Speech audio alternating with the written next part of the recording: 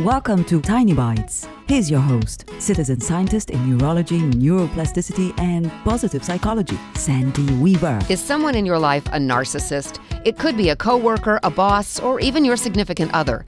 Dealing with a narcissist is an interesting exercise in dodging and weaving and keeping your head down. In the beginning, they're charming and very adept at making you feel valuable and valued. As time goes on and they feel secure in your trust for them, glimmers of their true colors start peeking through.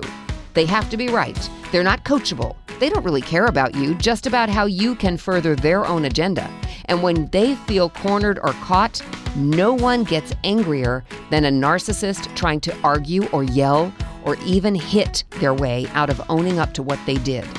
The first rule of dealing with a narcissist is to know your boundaries, set them, and defend them. Stand up for yourself, and if that means moving on from your job or your partner, do it. Don't blame yourself or try to understand or change them. Move on. It's how you remind yourself that you have value and you deserve to be happy. Subscribe to the podcast and share it with your friends. And there's lots more at centerforworkplacehappiness.com. Here's to your well-being, one tiny bite at a time.